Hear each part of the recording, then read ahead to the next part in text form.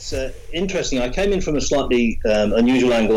When I left school, I wanted to be an engineer, and I discovered that engineers are really, really good with things. They're great with designing things and creating things. And if you know any engineers, you'll know they're really, really good with things, but not very good with people.